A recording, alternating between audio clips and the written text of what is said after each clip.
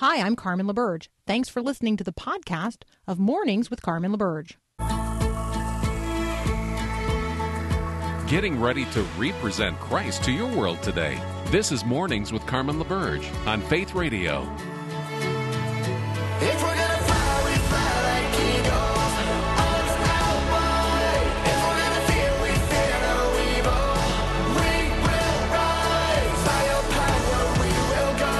By your spirit we are bold. If we're gonna stand, we stand as giants. If we're gonna walk, we walk as lions.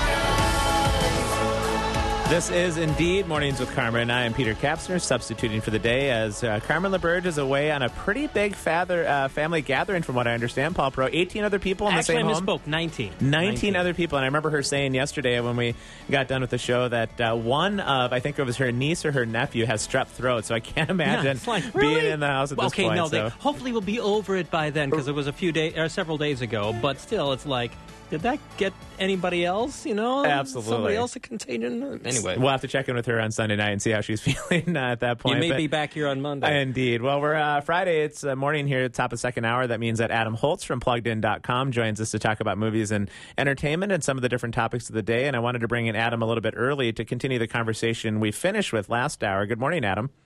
Good morning, Peter. So I'm curious, we were talking with Dr. Gary Stratton last hour about some of the ancient Christian writers that impacted his thinking and his views of the kingdom. Do you have any go-to writers from the past, or even, whether it's remote past or somewhat present past, that you would say, boy, these people really impacted the way I see God's kingdom? That is a terrific question. Obviously, I think Augustine and his Confessions, there's a lot there. I mean, in some ways, it's a very modern and self-aware look, and he did things with his sort of his testimony of moving from a life of really paganism, in the sense that he was indulgent in everything, to recognizing that none of those things were going to fill him. And I mean, I think you can just go right down through Christian history. You've got obviously Blaise Pascal picked up on some of the same ideas, that there's this God-shaped hole. And, it's one of those phrases that we toss around and we don't even know where it came from, Yeah.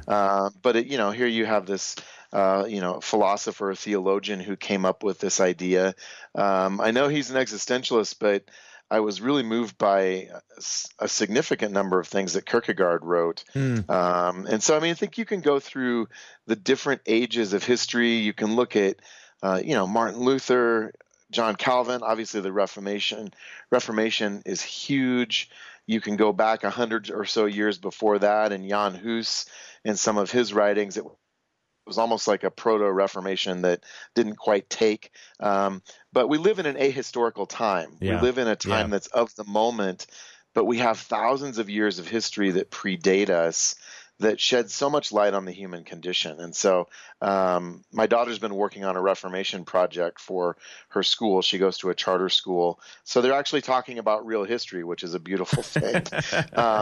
It's been so much fun to talk with her about helping her understand why Martin Luther did what he did in terms of, his protest against the things that were wrong in the Catholic Church at the time as he saw it.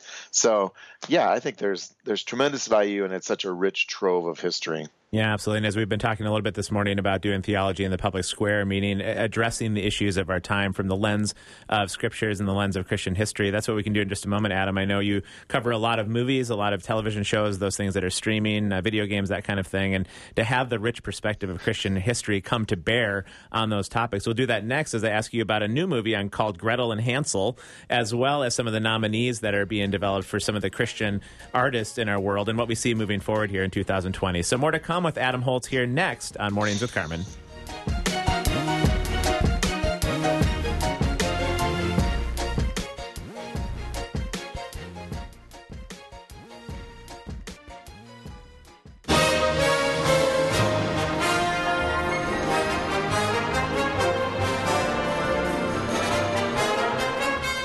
Well, those horns officially welcome Adam Holtz into the program, who joins us each Friday on Mornings with Carmen to talk about some of the entertainment topics and issues of the day. Good morning, officially, Adam Holtz.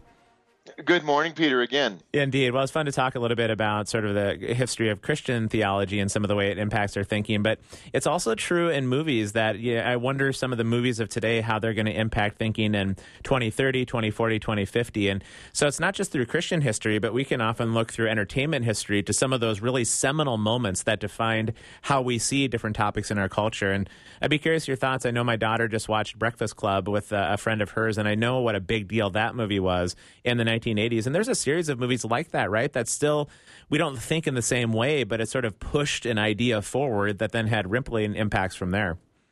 That's exactly right. And I think that at any given moment in pop culture, the things that are being created by artists and creatives are doing two things.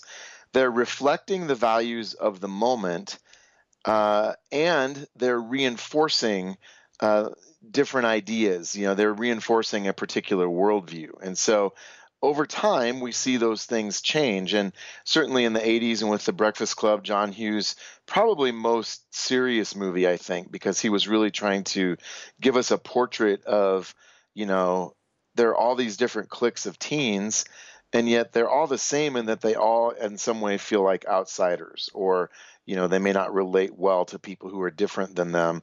And I think that is certainly still true today.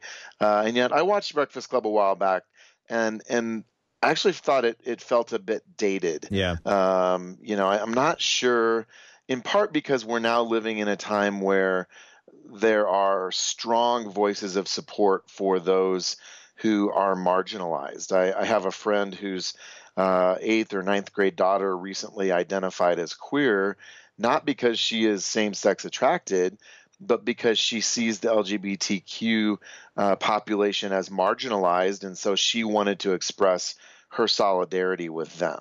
So I think that's different than what we saw in the 80s. In the 80s, if you were a nerd, if you were a geek, if you were different, you were fair game. And people could mock you mercilessly.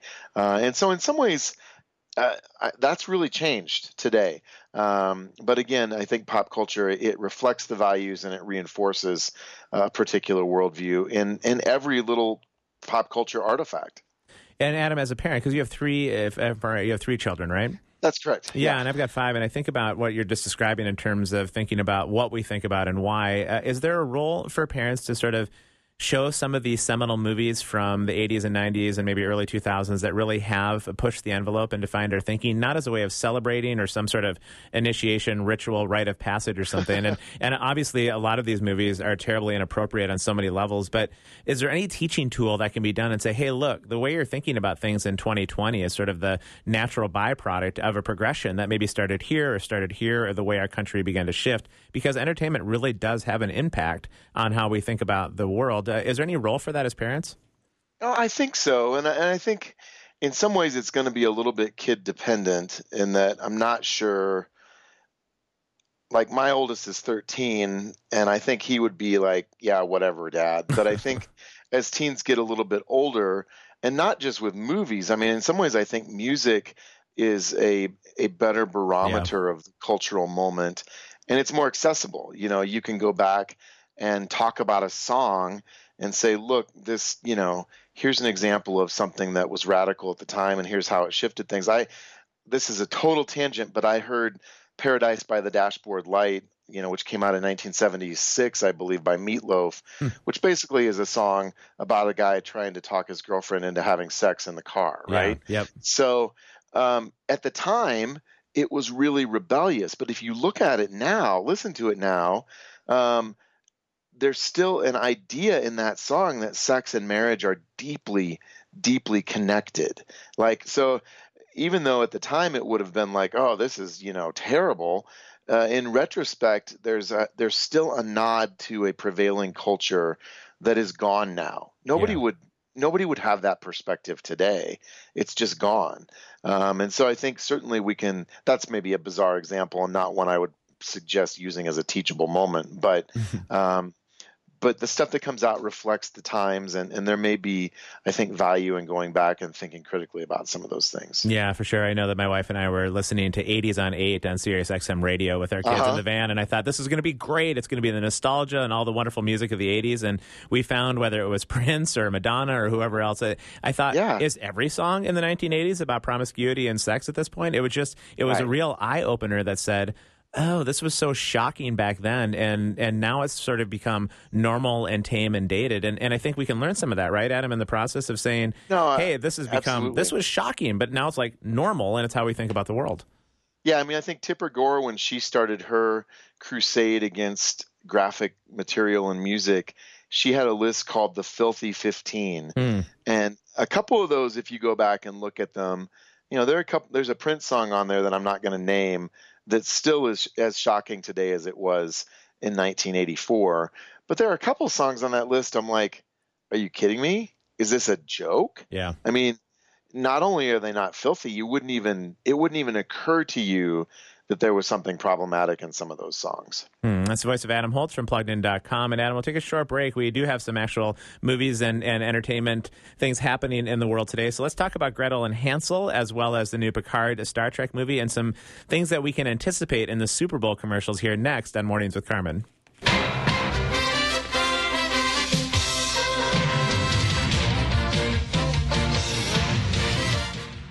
Okay, not quite the NFL. It's not quite the NFL. Close. Indeed. Adam, are you going to watch the Super Bowl this weekend? I find myself mixed about the whole thing. Oh yeah, I mean, I'm American. Gotta watch. I like. Do you have a go-to snack mix of some kind that you sit back for that 5-hour Super Bowl extravaganza? Whatever other people bring is just fine. Now our small group usually gets together to watch it, and we pay as much attention to the commercials probably as we do the game itself. And this year, I don't really have a dog in the fight, so it's just kind of a cultural gathering point for us. Yeah, indeed. There is actually some controversy coming up about some of the commercials, and I agree with you. I tend to be most tuned in at that point in the match. But there's a drag queen commercial that seems to be getting some buzz. So tell us about what's happening there.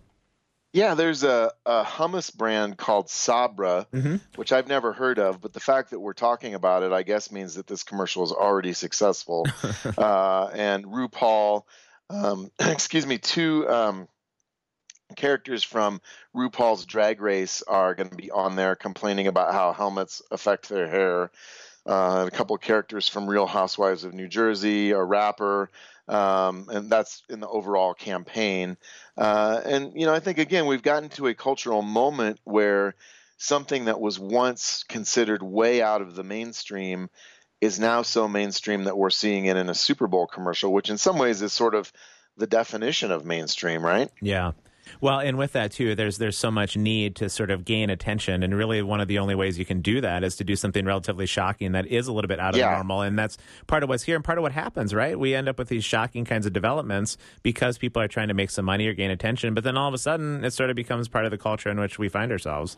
That's right. And I think that we're deeply confused in terms of sexuality. And we could talk about this for hours and hours. But I think that our culture sees sexuality as an opportunity, if not the main opportunity, to actualize our personality and to find transcendent meaning. And we know as Christians that God has created our sexuality as a good thing, but it's not the ultimate source of meaning. So we can look at it in the appropriate context and appreciate it in a marital context for what it is, but not be confused about it. Whereas in secular culture, there's this sort of desperate attempt to make it be something bigger than it is. And I think as we look at entertainment in general, I think that's one of the messages and we were talking about talking with our kids, that we need to be having that conversation with our kids because the secular culture absolutely is having that conversation. Yeah, for sure. There's such a newness bias that happens across so many different walks of life that we sort of give primacy to whatever is new and interesting and different. And hardly ever, right, Adam, do we just say, God's kingdom really has beautiful ideas of how to walk out life in this world where there's actual peace and hope and those God-shaped holes are filled. But we're not, for some reason, what is it about the human condition that we really, even through entertainment, we need to try to keep tapping into that, which is shocking because somehow God's kingdom has become boring. Yeah, well, I think that we are hardwired by our Creator to relate to him. Hmm. And when we throw that out the window, we can't help but seek something else to worship. Yeah. But none of those things are going to get the job done. They're not going to fill that hole inside, which gets back to Augustine. We're restless until we find our rest in thee, I think is the quote from Augustine. It is. And so,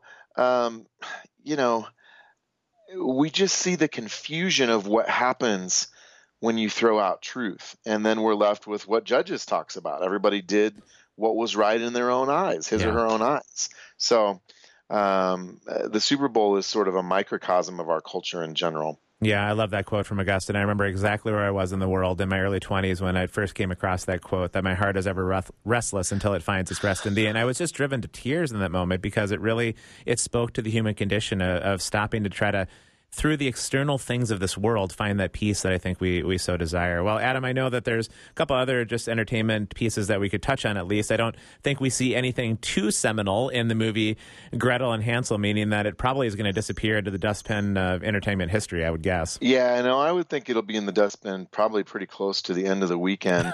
I saw it last night. Our review will be posted later today. It's all about atmospherics, honestly. We get the core story that we're familiar with, and there's a young actress who's beginning to really make a buzz. She was in It. She was in Nancy Drew and the Hidden Staircase. Her name is Sophia Lillis, and she's really a lovely young actress. I think she's 16, and so her character's likable. She's about 16 in this movie. She's taking care of her younger brother.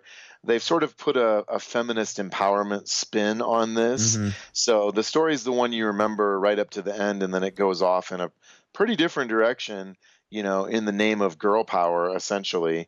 And it's not as much a horror movie as it is just sort of, well, it is a horror movie, but it's all about atmospherics and what they do with set design.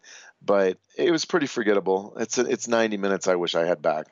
Yeah, well, and with that too, it's sort of the wasteland of movies anyway at this time of the year. But I did see that they're interesting, maybe a TV streaming show called Picard, obviously for the Trekkies among us, and I know Paul Perot is one of them. Oh yeah, So what are we seeing in this new streaming film? Well, this is Picard Reloaded, only older.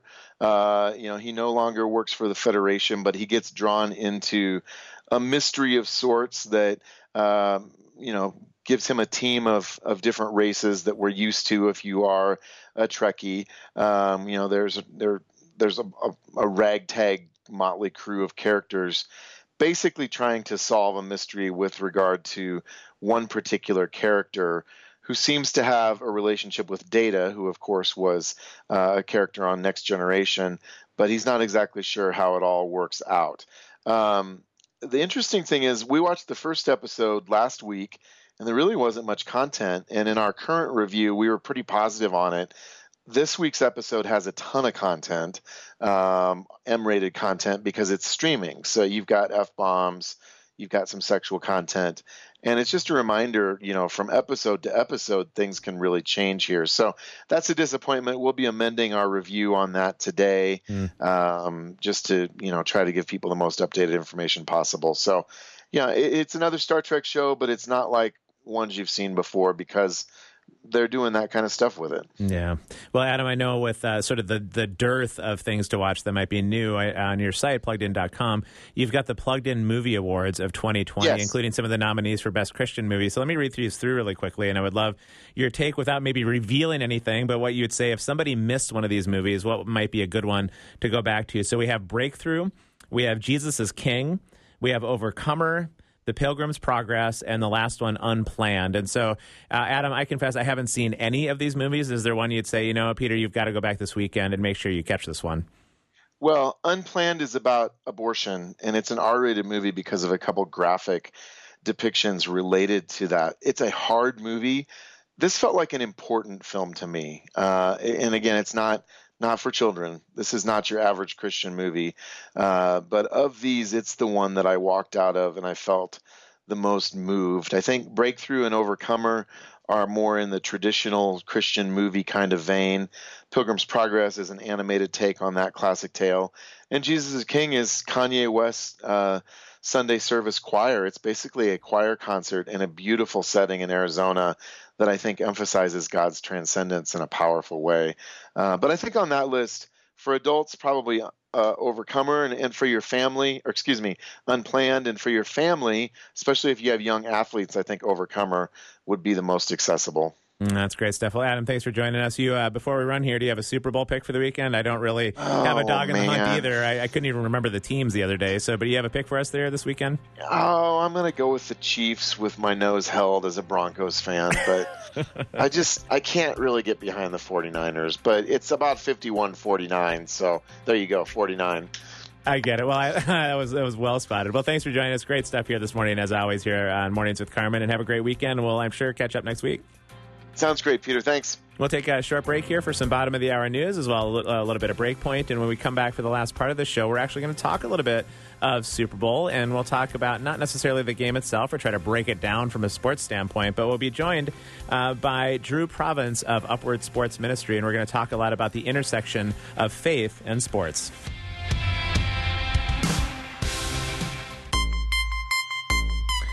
Pretty interesting to listen to Stone Street comment on sort of the events and the ongoing persecution in China. And it calls to mind a conversation I had a couple of weeks ago, again, with a pastor overseas. I've referenced it before on the show, but he was saying that in the Western world, we're increasingly moving much more towards that kind of time within Christianity. He called it a post-Christendom world, which we would be, for the first time, Christians find themselves outside of the spheres of social power. And that's the first time in 1,500 years prior to when Constantine went ahead and legalized Christianity as part of the Roman Empire. So his suggestion, as we're thinking about so many of these different topics that we've even covered a bit on the show this morning, is to look back to the old writers of the 1st and 2nd and 3rd century and how did Christians do their lives when they were in the midst of persecution, when they no longer had the social power that maybe they desired. So pretty thoughtful stuff, as always, from Breakpoint.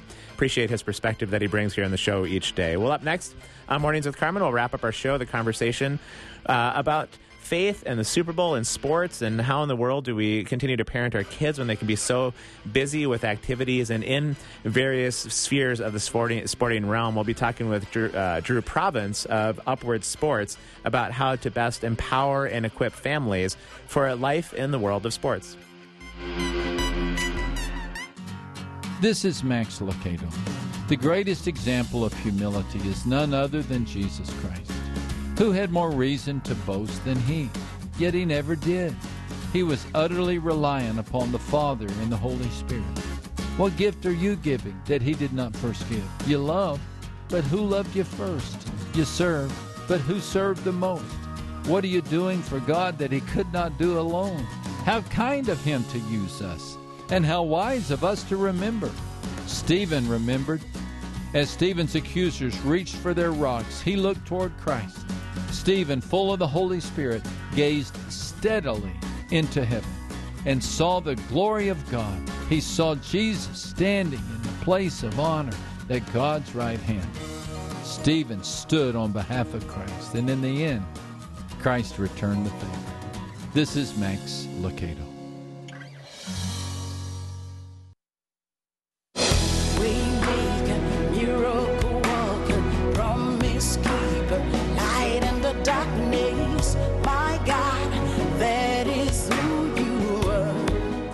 Welcome back to Mornings with Carmen. I'm Peter Kapsner, filling in for the morning as Carmen is away on holiday, and pleased to be joined at this time by Drew Province of Upward Sports Ministry to talk a little bit about the intersection of faith and sports as we anticipate a Super Bowl weekend again here this year. Good morning, Drew.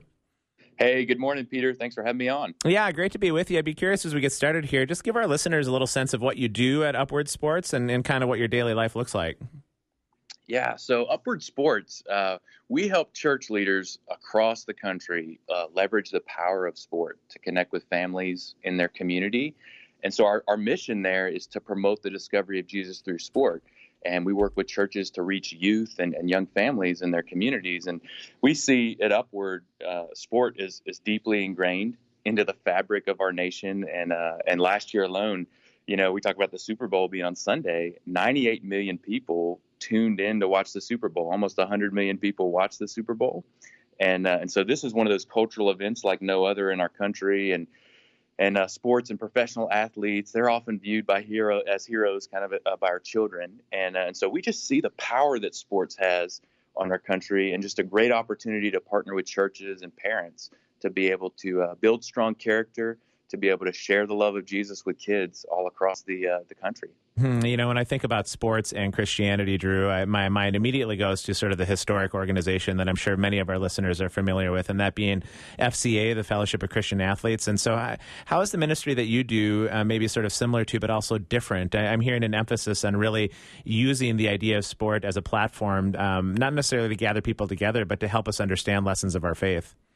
Yeah, absolutely. Great question. So there's a 2017 report that Aspen Institute did, where they showed that more than half of all kids played team sports at least once over the course of the year.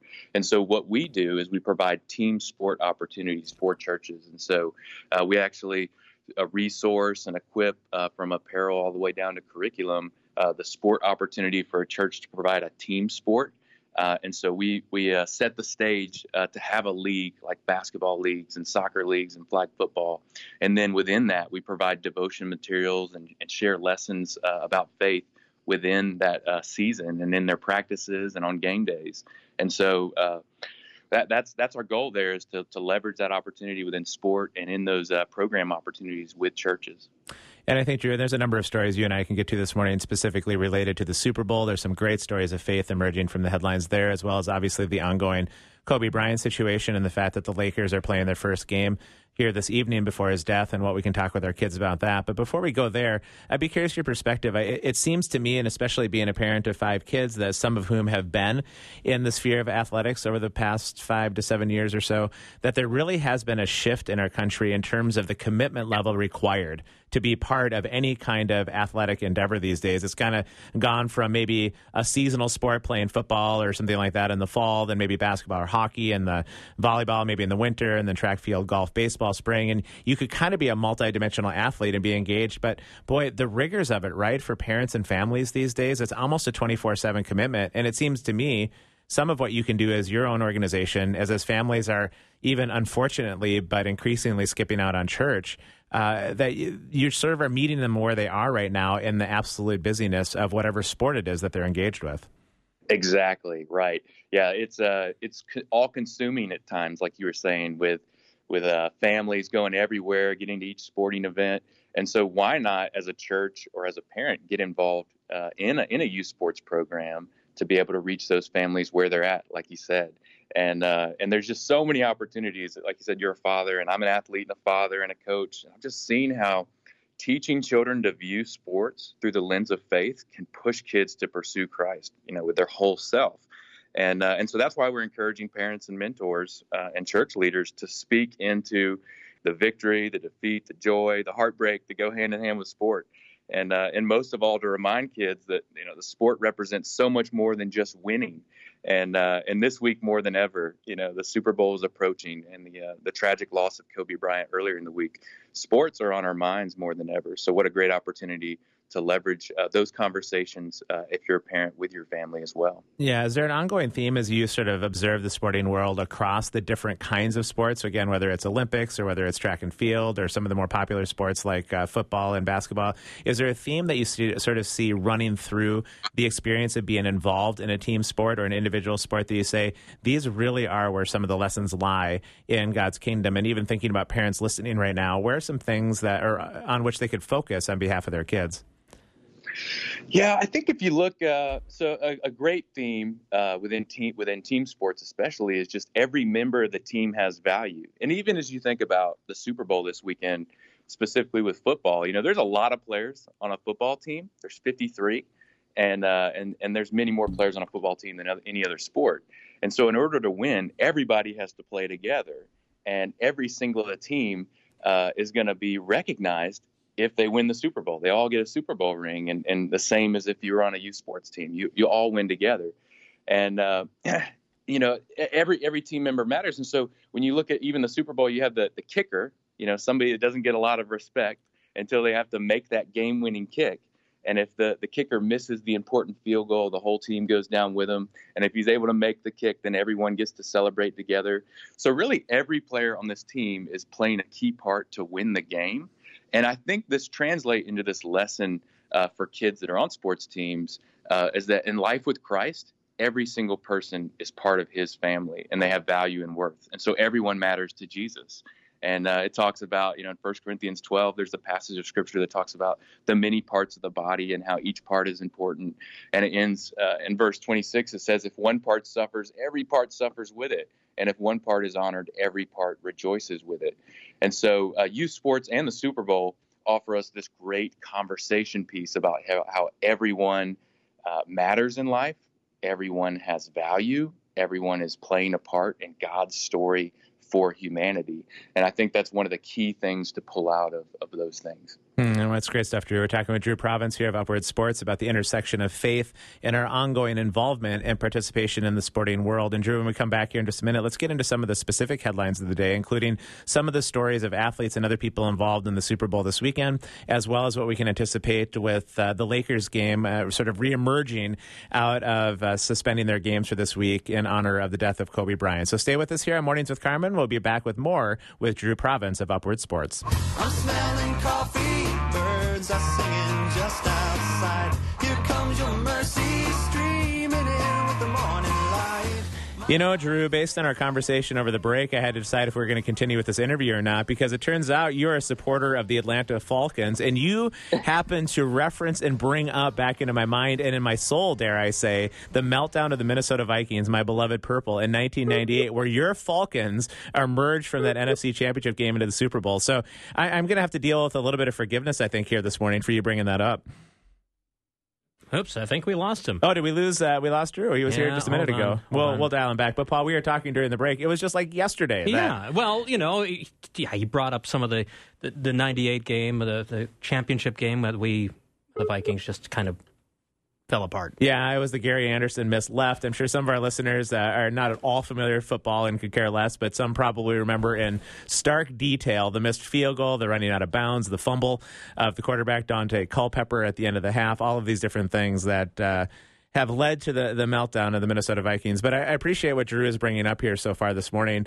Just that idea, I know a lot of churches really are struggling for having people come on a Sunday morning because they're so often engaged in athletics, and that just simply wasn't the case back when I was growing up. Do we have Drew back with us at this point? I'm trying to dial him up right now. Yeah. So it's one of those things. There's so many pressures on families, and to try to figure out how to not enable not being a part of the church by going to them as they're in the sporting realm, but also to empower and equip parents as they are doing the things with their kids. There are so many lessons to learn, and if we can't necessarily engage with what people actually care about, we might risk missing the boat. So it sounds like we have Drew back with us now here. Good morning, Drew. Hey, Peter, I think we got disconnected for a second. Yeah, I think I must have. See, I was feeling offended at the break that you brought up your beloved Falcons beating our Vikings in 1998, but, I have to apologize if you dropped off because of it. That was it. You took me off because of my Falcons fandom. Yes, huge fan of the Falcons. Actually, our Skype computer is a big Vikings fan. And Yes. I love it. Well, Drew, as an observer, obviously, of sports in the way that you are, there are some different stories coming out of Super Bowl weekend here this weekend, and neither one of our teams, of course, are participating. But what are you seeing or paying attention to with any of the storylines coming out that does have an idea of how it impacts our faith and maybe some things we can learn from? Yeah, no, it's an exciting game. You have the Chiefs and the 49ers, two very talented teams throughout the entire season. They've won a lot of games. And I think you look at these two teams and they put in a lot of practice and hard work for about 10 months. They started way back in the summer, and their summer practices back in June. And during those hard practices, the Chiefs and the 49ers, they were intentionally preparing for this game. And so it all comes up to this big moment, this Super Bowl. And you look at the Chiefs head coach, Andy Reid, and I think he's one of the hardest workers in the NFL. Yeah. You know this or not about him, but he gets up at 3 a.m. in the morning, and 5 hours before most of the other team members get to the facility, the practice facility, and he spends time preparing and putting in the work. And so I just love the stages set there. I think there's a lesson too that translates with that. The Bible says in 1 Corinthians that do you not know that in a race all the runners run, but only one gets the prize? So run in such a way as to get the prize. And it gives us that playbook for winning. And winning is more than what's on the scoreboard. And, the lesson is really that we should live with intentionality to win in our spiritual lives, our physical lives, and our social lives. And we should live with purpose. And so I see that with both of these teams. I mean, they put in so much work and effort into getting to this game.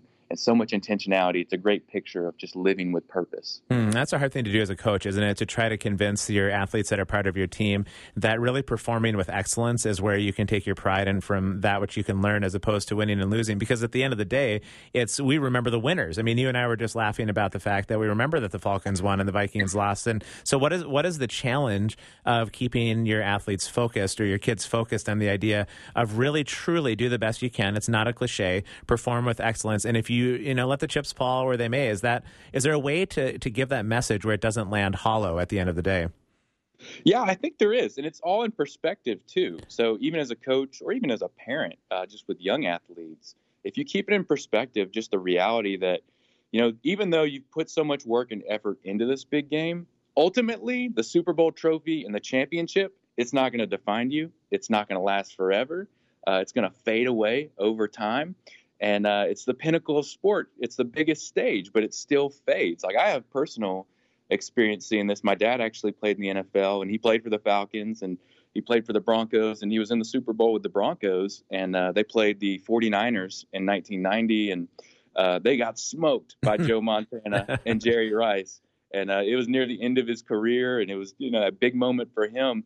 But even though, he was an NFL player and he played at the highest level, and his legacy and accolades that he received, all of those are finite to him. And the real reward for him is living for God. And as a Christian, that's our real reward. And the Apostle Paul, he talks about how everyone competes in games, and they go into strict training, and they do it to get a crown that will not last. But we do it to get a crown that'll last forever. And so you don't want to run aimlessly. You don't want to fight, you don't want to fight like a boxer that beats air. And so the Super Bowl is such a massive accomplishment. Winning and being focused is important to getting to that. But in perspective, it just pales in comparison to the eternal reward that we have. And so as a Christian coach and as a good leader, I think it's always good to keep things in perspective as well. You want to drive people to the goal, but keep it in perspective, especially as you're talking with young athletes. Yeah, that's great, Drew. We have just about a minute left here, and I see that tonight Kobe Bryant will be back in the headlines after the shocking death that happened last Sunday, with the Lakers resuming their play in the NBA. Is there anything that you see in that we could talk with our kids about? Yeah, it's such a tragic experience that occurred with Kobe and the 8 other people that were in the crash. And I saw this the other day. There were 3 13-year-old girls in the crash, including Kobe's daughter. And when I think about that, and especially if our kids see that, it's an incredibly tragic occurrence that reminds one that, you're never too young to make a life-changing decision for Christ. We don't know the number of days that we have. We do not know when our time is up. And popularity and age is not something that we know when it's all going to end. That's not going to save us from the end of life. And it's so tragic what occurred. But that was one of the things that stuck out, was just, 3 13-year-old girls along with Kobe in that crash. Yeah, absolutely devastating. Well, thanks for joining us, Drew. If listeners want to find your work, is there a place they can go to see more about what you're up to? Yeah, if you guys are interested, go to upward.org. Love it. Thanks for joining us, Drew. We'll be cheering on none of our home teams this weekend, but it'll be interesting to watch the Super Bowl, and looking forward to catching up again here soon. All right, Peter. Thanks. We'll take a short break and wrap up our show for Mornings with Carmen here on the 31st of January.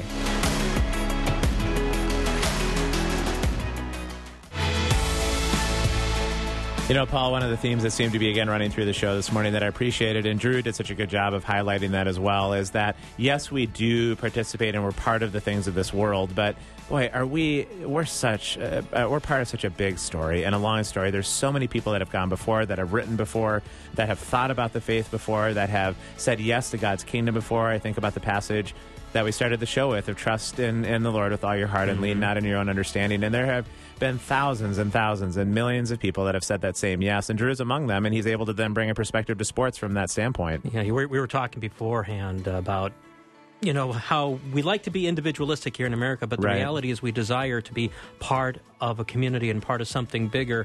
And being part of a fan base for a football team is cool. Right. There's something so much bigger. Oh, there's something so much bigger. And so thanks for listening again this morning, whether you're listening out of Fargo, North Dakota, or Bismarck, or Sioux Falls, Waterloo, Iowa, Hartford, Connecticut, anywhere in the listening audience, even streaming through an app somewhere around the world. You are part of a big story. And as you're doing your day today, whether it's going to work or getting your kids off to school or sitting back as a grandparent and thinking about engaging later in the day with friends and other family, just remember that your identity and your sense of self is part of being a child of God in his beautiful kingdom, and we're all saying yes to trusting him together, come what may, and regardless of what comes, for his kingdom knows no end, and that tomb is empty. There is always hope and always future. Catch you again soon here on Mornings with Carmen.